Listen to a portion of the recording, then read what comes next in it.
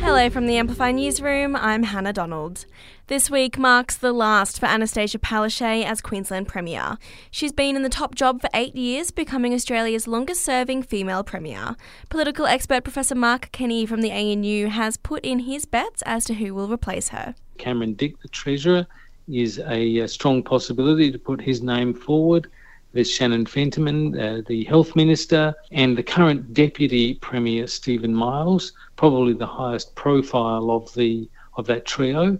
Her resignation means our Chief Minister, Andrew Barr, is now the only remaining state, territory or federal leader from when COVID started who is still in power. Major changes to our country's migration system will be unveiled today as part of efforts to ease the housing crisis. So far, we know there'll be tougher rules for international students, including more difficult English language tests. The federal government will also create a new temporary skills in demand visa to attract more highly skilled workers in science, tech and cybersecurity. A heads up if you're planning a trip up north for the festive season. Popular Queensland holiday spot, Port Douglas, just north of Cairns, appears to be in the firing line of Cyclone Jasper, where it's expected to cross as a Category 2 this week. The system has this morning downgraded to a Cat 1, but Jonathan Howe from the Weather Bureau says it'll likely intensify as it nears the coast. We can expect to see destructive winds which could cause quite a bit of damage to property, power lines, trees and also crops, as well as heavy rainfall leading to flooding and dangerous storm surge, especially if the landfall does coincide with the morning tide on Wednesday. Meanwhile, here in the capital, households are still recovering from Friday's thunderstorm, where emergency services received over 900 calls for help. Support hubs are running in Melba and Belconnen to help those without power. ACT SES Chief Officer Anthony Drum says it's been a massive relief effort over the past few days.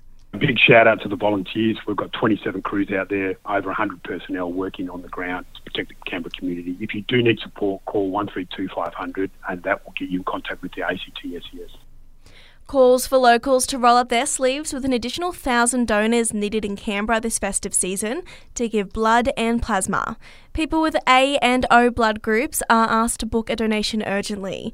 Local Red Cross Lifeblood spokesperson Sally Devison says it's particularly important, with many donors planning to travel over the holidays.